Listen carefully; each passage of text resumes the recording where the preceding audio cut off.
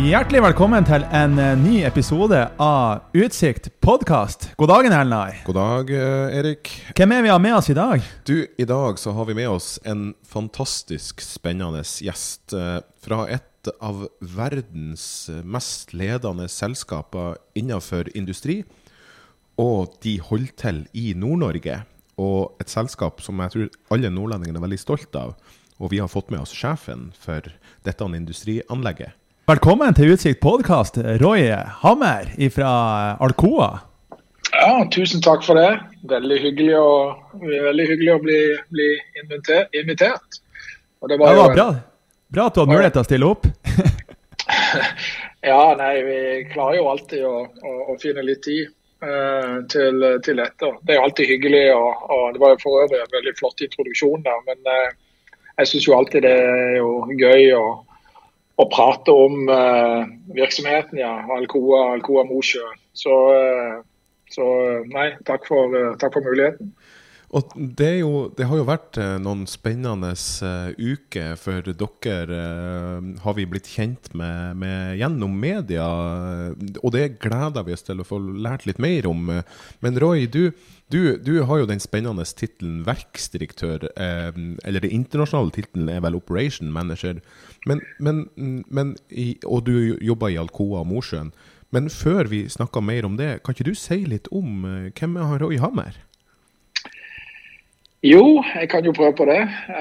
Som jeg hører på dialekten, så kommer jeg jo fra alle andre steder nord. Så jeg er jo sørlending da, og jeg er sånn født og oppvokst da i en liten by som heter Mandal, som er vel egentlig Norges sydligste by. Og den ligger ikke så veldig langt fra Lista, og som er søsterverket vårt da, Alcoa Lista. Og det var der jeg begynte min karriere i aluminium i 1995. Siviløkonom da, av bakgrunn da, studerte på Handelshøyskolen i Bergen, og havnet etter hvert ute i industrien og har siden vært der, og stort sett hele tiden innenfor aluminium. Jeg har jobbet ikke bare innenfor det vi kaller for oppstrøm, altså dette med med den virksomheten som Alcoa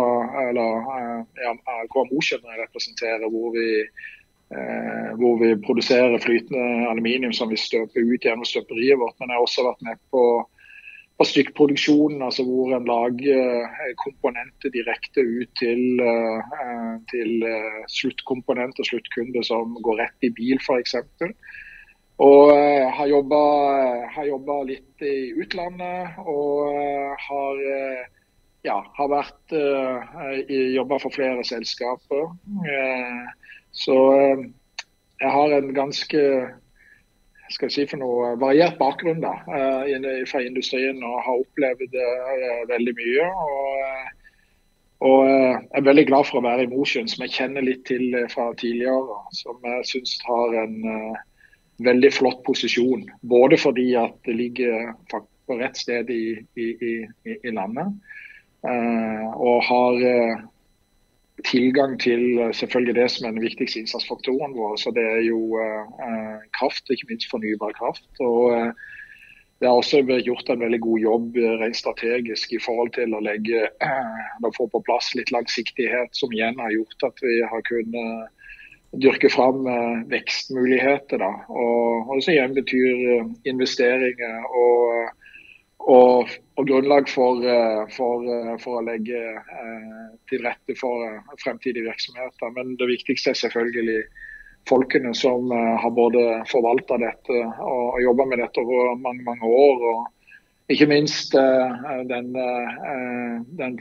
gjengen vi har med veldig dedikert og motivert folk i dag innenfor, også utenfor verkets grenser. Jeg gjorde jo litt research før vi skulle møte deg i dag, og så du på Alcoa, altså The Aluminium Company of America. Det høres jo ganske svært ut. Ja, det er svært, og det er jo egentlig, selv om det har endret seg betydelig fra der hvor det startet. Dette er jo, altså Alcoa er jo etablert på bakgrunn av egentlig av Hall Héroux, som egentlig stod bak og var både en franskmann og en amerikaner som helt uavhengig av hverandre kom frem til måten å fremstille aluminium på, som vi gjør det en dag i dag. Nå har jo dette blitt selvfølgelig forbedret kraftig opp gjennom årene, men prinsippene er de samme. Og det er jo kanskje en liten sånn skjult hemmelighet, eller folk er vel kanskje ikke klar over det, men Alcoa har jo vært i Norge i mange tiår, og de har jo vært en eier i Mosjøen siden 1962, hvor de kjøpte ut Aluswiss sin eierandel her, som var med og etablerte verket som begynte å produsere i 1958. Så det forteller jo veldig mye også om et selskap som har en veldig god relasjon til Norge, men ikke minst har sett muligheten og ikke minst vist tilliten til organisasjonen her oppe. Og vært med å bidra til den veksten som har vært over siden 60 og opp. Og det var jo absolutt et av verdens største selskap. Tidligere har det vært igjennom litt endringer hvor en har blitt litt mindre i den forstand at en har skilt ut ut det vi kaller for nedstrømsvirksomheten og konsentrert seg mer om oppstrømsvirksomheten, som består av selve råvareutvinninga, altså bauksitt, gruvedriften og frem til alumina, hvor vi raffinerer dette som blir til det hvite pulveret som vi får inn over kaia her i Mosjøen, og som vi tilsetter våre ovner og forvandler om til flytende aluminium. Og støper ut gjennom våre støperier. Så der er Alcoa i dag. Så du kan si det sånn at de er tilbake til røttene sine. Og satser også veldig, veldig tungt da, på teknologiutvikling og har en veldig spennende teknologiportefølje og en ambisjon om å fullstendig endre industrien da, for å møte de forventningene og kravene som ligger i et nullutslippssamfunn. Så det er veldig, veldig spennende tid å være en del av den reisen. Ja, og nå, du sa det jo også at Alcoa har jo vært mange tiår til stede, spesielt her hvis vi knytter det til Mosjøen. Og du sa det at det var råvarefaktoren her, kraft, energi. Men hva er historien bak at anlegget ble lagt til Vefsn og til Mosjøen? Det er kanskje det er så lenge siden at det er kanskje vanskelig å huske tilbake, men ja, det er jo egentlig det samme den samme bakgrunnen til at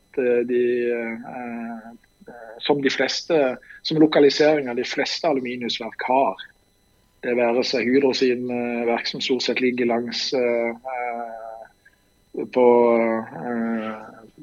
kysten på Vestlandet til søsterverket vårt nede i Palista, hvor Siracuina ble bygd ut, og der var ute etter en stor fast off-taker da, av energien, og det samme er jo her oppe, samtidig som det var med på å drive fram en industriutvikling som skapte veldig mye gode arbeidsplasser. Så det er det som ligger bak, det er tilgangen til kraft som ble bygd ut i nærheten, og det å ha en stor virksomhet som var en stor off-taker av denne kraften. Da. Samtidig som det var jo i etterkrigstiden da var alt en stor fokus på det å drive industriutvikling for å utvikle land og distrikter og skape forutsigbare og trygge arbeidsplasser. Så det historien. Apropos arbeidsplasser, altså, vi som stolt av industribygginga som har skjedd i landet, og oss spesielt her i Nord-Norge da, jeg vil jo påstå det at Alcoa kanskje hjørnesteinsbedriften, selveste hjørnesteinsbedriften i Mosjøen, og det en fantastisk å kjøre forbi der og se verdiskapingen dere gjør. Men hvor mye mennesker sysselsetter dere i dag på aluminiumsverket? Ja, altså... Ja, først og fremst så jeg tror det veldig få som egentlig vet at vi Nord-Norges største eksportbedrift. Jeg kan ikke gå spesifikt sånn sett ut med tall for Mosjøen, fordi at vi organisert i et selskap som struktur da, som omfatter begge verkene våre, men vi snakker om flere milliarder. Og innenfor portene så, for å runde litt tall da, så altså, vi 520 side årsverk direkte underlagt Alcoa, og så har vi ca. 200 årsverk oppå der igjen da, som vedlikehold og en del andre service- og støttetjenester som vi avhengig av, men som vi såser inn. Så si 700 da, pluss da direkte. Og så kommer selvfølgelig alle de indirekte arbeidsplassene som en konsekvens av det. Så ja, vi en betydelig aktør. Og så gjør dere jo noen betydelige investeringer også. Jeg så i avisen at dere skulle gjøre en milliardinvestering, eller har gjort en milliardinvestering i verket i Mosjøen. Ja, det jo stemmer det. Vi annonserte nå nylig at vi har fått godkjenning for 0,5 milliard som direkte knyttet til en utvidelse av produksjonen, eller en økning av produksjonsvolumet her da, med 7% fra 200 til 214 000 tonn. Det igjen utløser 300 millioner i infrastrukturinvesteringer som en konsekvens. Og så har vi jo gjort en investering også i 2001 som kom på plass i slutten av fjoråret i støperiet vårt. En såkalt induksjonsovn hvor vi smelter ned skrap som vi tilsetter ovnene våre igjen, og som går ut i nye produkter. Så over 15 måneder så det jo investert 1 milliard og skal investeres 1 milliard i vekstinvesteringer. Og det jo fantastiske tall. Og i seg selv altså store beløp da, men det jo en fantastisk tillit som vist oss, og det jo dimensjoner på, som det jo absolutt grunn til å være både stolt av og ikke minst å legge merke til. Fordi at det går kanskje litt, vi slår kanskje ikke for mye på stortromma, men samtidig så det jo viktig å få dette ut og fram. Og vi jo en virksomhet som har vært her siden 58 og her i beste velgående i dag, men legger også ikke minst grunnlaget for å være her de neste 10 årene. Så jeg tror vi ganske veldig stolt av dette her, for vi representerer historie, nåtid og fremtid på en utrolig flott måte. Og det vi lager jo også en veldig viktig komponent inn i det grønne skiftet. Aluminium et veldig etterspurt materiale for bilindustri for å få ned vekt, som bare enda viktigere når du kommer til elektrifisering av bilflåten. Aluminium går jo veldig mye inn i ulike utstyrskomponenter som innenfor sol og vind, for eksempel, som andre eksempler. Det her jo en fantastisk historie, Roy, og jeg har lyst til å skryte litt av deg og virksomheten din, for at jeg vil jo tro det i et så svært selskap som Alcoa så det en kamp om investeringsmidlene til der beslutningen fattes, og det at dere gjør sånne betydelige løft i Norge, Det tror ikke jeg kommer av seg selv, og det er jo en fantastisk historie, og svært gledelig at dere lykkes med det. Så vi har litt lyst til å gi litt ekstra honnør til deg da, og de flinke folkene rundt deg, så dere lykkes med dette. Ja, tusen takk for det. Ja, som du sier, så det jo masse dyktige folk rundt meg, men det helt rett at det kommer ikke helt av seg selv da. Du jo i et globalt system, og du må rettferdiggjøre hvorfor du skal formidle fremfor andre gode muligheter. Så så det jo kudos til organisasjonen da, og det vi nå har bygd opp, og ikke minst det vi har klart den tilliten som vi har klart å bygge opp, og ikke minst det vi da har fått bekreftelse gjennom da, det å få disse midlene til å investere i veksten i selskapet vårt da, eller i virksomheten vår da. Så vi jo veldig stolte av det, og som sagt, vi en veldig stor aktør. Jeg veldig bevisst akkurat at vi det, og jeg diskuterer det veldig mye, spesielt selvfølgelig med min ledergruppe, men også snakker om det i organisasjonen, at vi en viktig aktør. Vi en stor virksomhet og betyr mye for, ikke bare for oss som trør inn døra her hver eneste dag, men for lokalmiljøet og ikke minst regionen. Og sågar en del av en viktig industri i Norge. Så som sagt, det jo veldig motiverende og gøy å jobbe med sånne ting også da, selvfølgelig. Og så nevnte du nevnte jo i stedet det med fremtiden, og så nevnte du litt sånn ledergruppe her, og jeg så jo også at dere har jo også en betydelig satsning på talenter i Alcoa. For jeg så at det var en som 22 år gammel, som heter Ingrid, som leder denne her grønne gigantsatsningen deres med den nye induksjonsovnen. Og det synes jo vi utrolig kult. Ja, det jo noe av det som jeg synes det jo, jeg vil si det unike som vi kan tilby, og det det at du får utrolig fort muligheter, og vi ikke redd for å eksponere talenter. Og Ingrid jo absolutt et stjerneeksempel på det. Nå har vi jo jobbet i et veldig, veldig godt team her da, og som også består av folk, sentrale folk også fra Alcoa globalt da. Så, men jeg synes jo det et kjempeeksempel, og vi har jo flere av de. Og jeg har jo jobbet selv en del i flere selskaper i større systemer og så videre.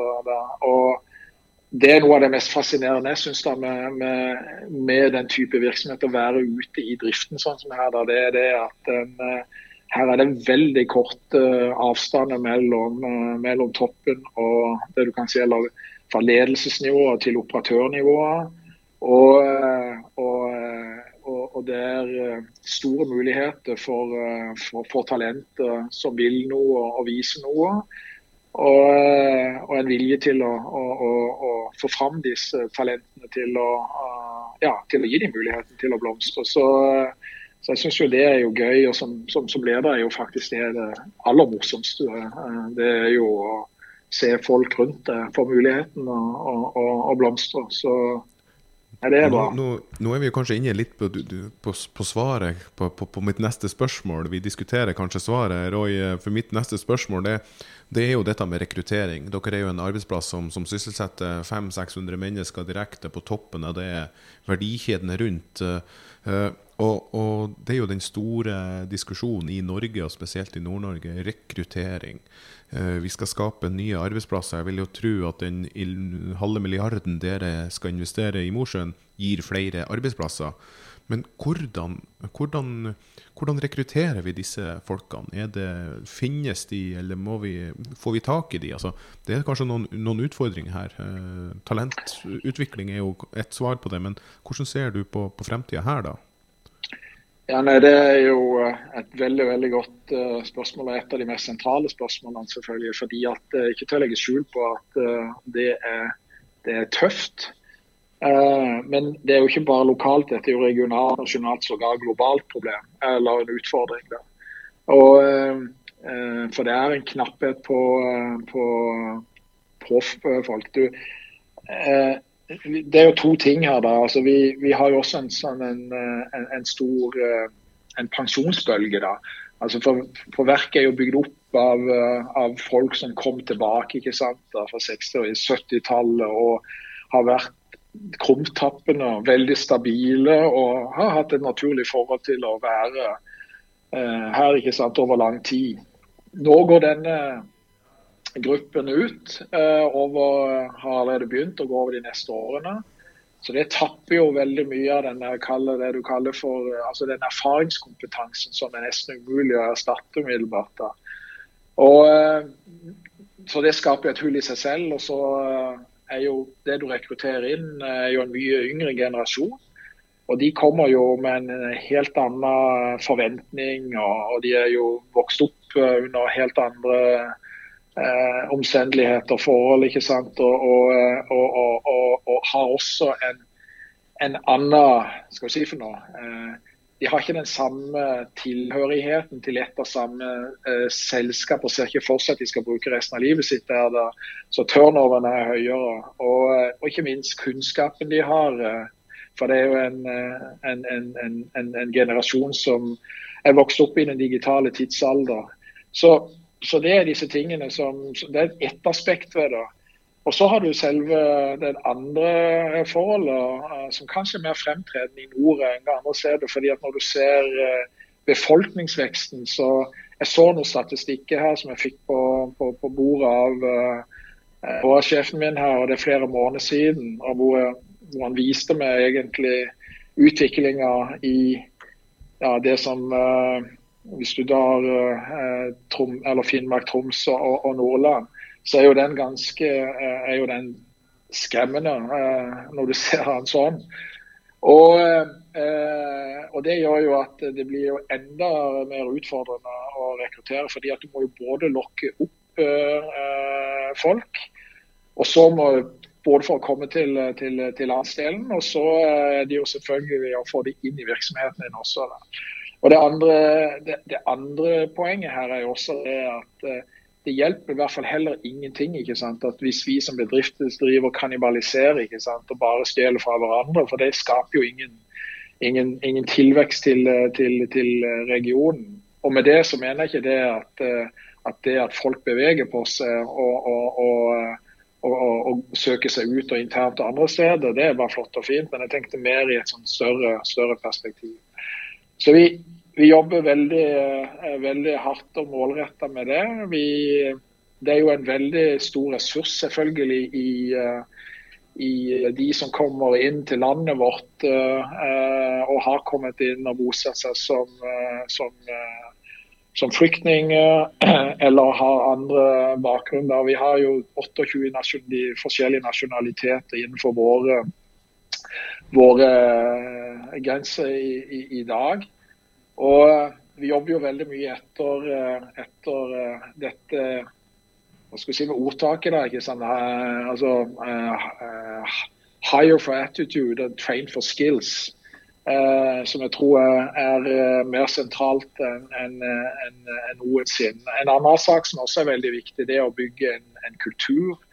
Veldig mye fokus også på inkludering og mangfold, og ikke, dette noe som ligger meg, og alltid ligger meg nært, men det å skape en kultur og en organisasjon som hvor folk trives, føler seg trygge, og vet at de kan være seg selv, og da har du skapt i hvert fall et fundament for at du får folk inn, og ikke minst at de trives, og om de drar, så har de et godt minne, og sånn sett også faktisk med på å bidra til at du kan skape interesse og et rekrutteringsgrunnlag. Og så jobber vi også veldig bevisst, og det må jo gi veldig stor honnør til Mosjøen organisasjonen her, da, som har vært veldig bevisst på å jobbe direkte mot skoleverket og helt ned på ungdomsskolenivået og begynne der for å motivere ungdomsskoleelever til å ta valg i yrkesfaglig retning som underbygger hva vi trenger.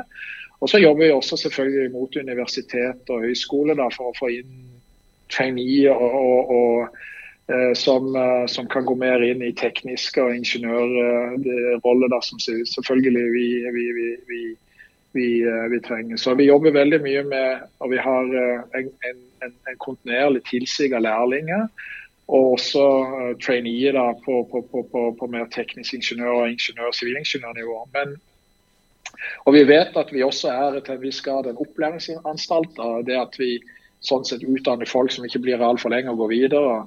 Men det er for øvrig noe som en bare ser som en del av en bevisst strategi da, for å kunne øke tilfanget av arbeidskraft. Og det siste poenget mitt er jo det at jeg har hatt en del statsråder, sågar statsministeren her på besøk, og de er jo selvfølgelig veldig begeistret, som i seg selv er jo fantastisk hyggelig, og for virksomheten vår.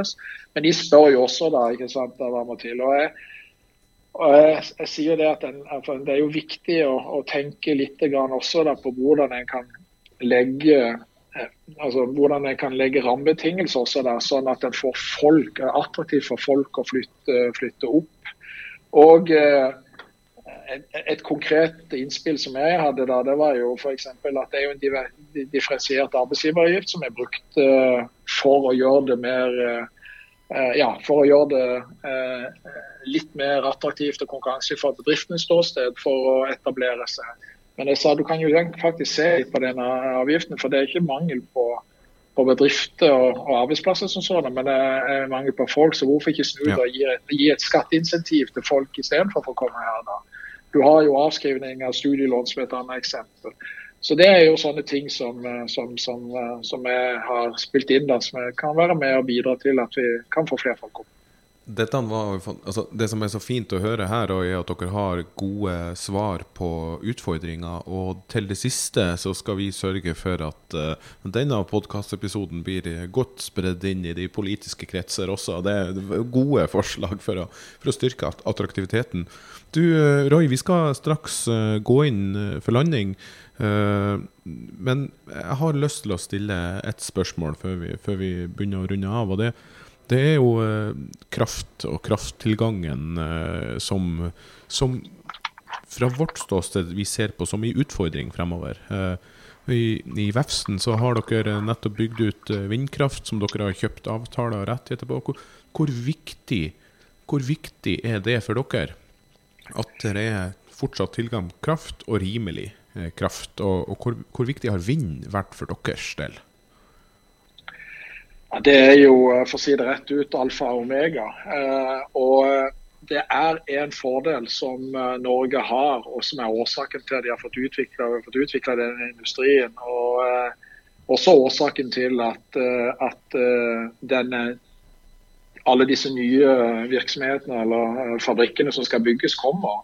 Og det er fordi at vi har et kraftoverskudd. Og det er kraftoverskuddet som er grunnlaget for å ha konkurransedyktige priser på energi. Og hvis en ikke sørger for at en bygger ut og nok kraft, sånn en har et kraftoverskudd, så vil en miste fordelen. Og da vil en se helt andre tilstander for industrien. Og jeg vet jo selvfølgelig at det er jo store diskusjoner, det er kontroversielt, og alle liker ikke det. Og du nevnte vindparken på Øyfjell, og det er jo et fantastisk eksempel på hvordan vi kan legge til rette for en utvikling av en virksomhet som gjør at vi legger inn milliardbeløp på bordet og investerer og sikrer arbeidsplasser fremover, men ikke minst også da kan faktisk fortsette å produsere et materiale som er etterspurt i verden for øvrig da. Så Ja, kraftoverskudd er viktig. Det må komme fra et sted. Og jeg er i en region som er veldig heldig stilt fordi at den har det. Men det har jo en ende det også, ikke sant? Da, med tanke på hvis det ikke bygges ut nå, og all den tiltenkte virksomheten skal bygge seg opp, som så selvfølgelig er positivt. Så det er veldig, veldig viktig. Og det høres kanskje litt kanskje både provoserende og litt feil, det er ikke det jeg mener, men det blir litt for enkelt når jeg bare fokuserer på at vi skal energispare oss til dette overskudd, og så er alt greit. Altså, det er viktig med tilgang og kontinuerlig utbygging for å få dette til, fordi at kraftforbruket vil bare øke fremover på grunn av velstandsøkning, men du ser også det grønne skiftet krever jo noe enormt med energi. Og dette er en fordel som Norge har. Det er en fordel som vi forvalter videre, og som vi virkelig er ledende på og kan fortsette. Så vi må ikke skusle bort den muligheten og la det drukne i diskusjonen. Utrolig interessant, Roy. Og Elnar, du er jo kjent med det her. Du jobber jo masse med akkurat de samme type utfordringene. Så det her er jo noe som er kjent i hele Nord-Norge, egentlig. Så, men vi skal bevege oss videre til som fast spalte som vi har, ukas tommel opp.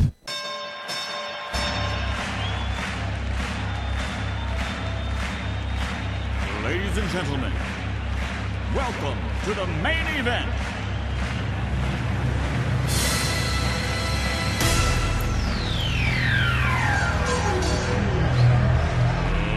Let's get ready to rumble!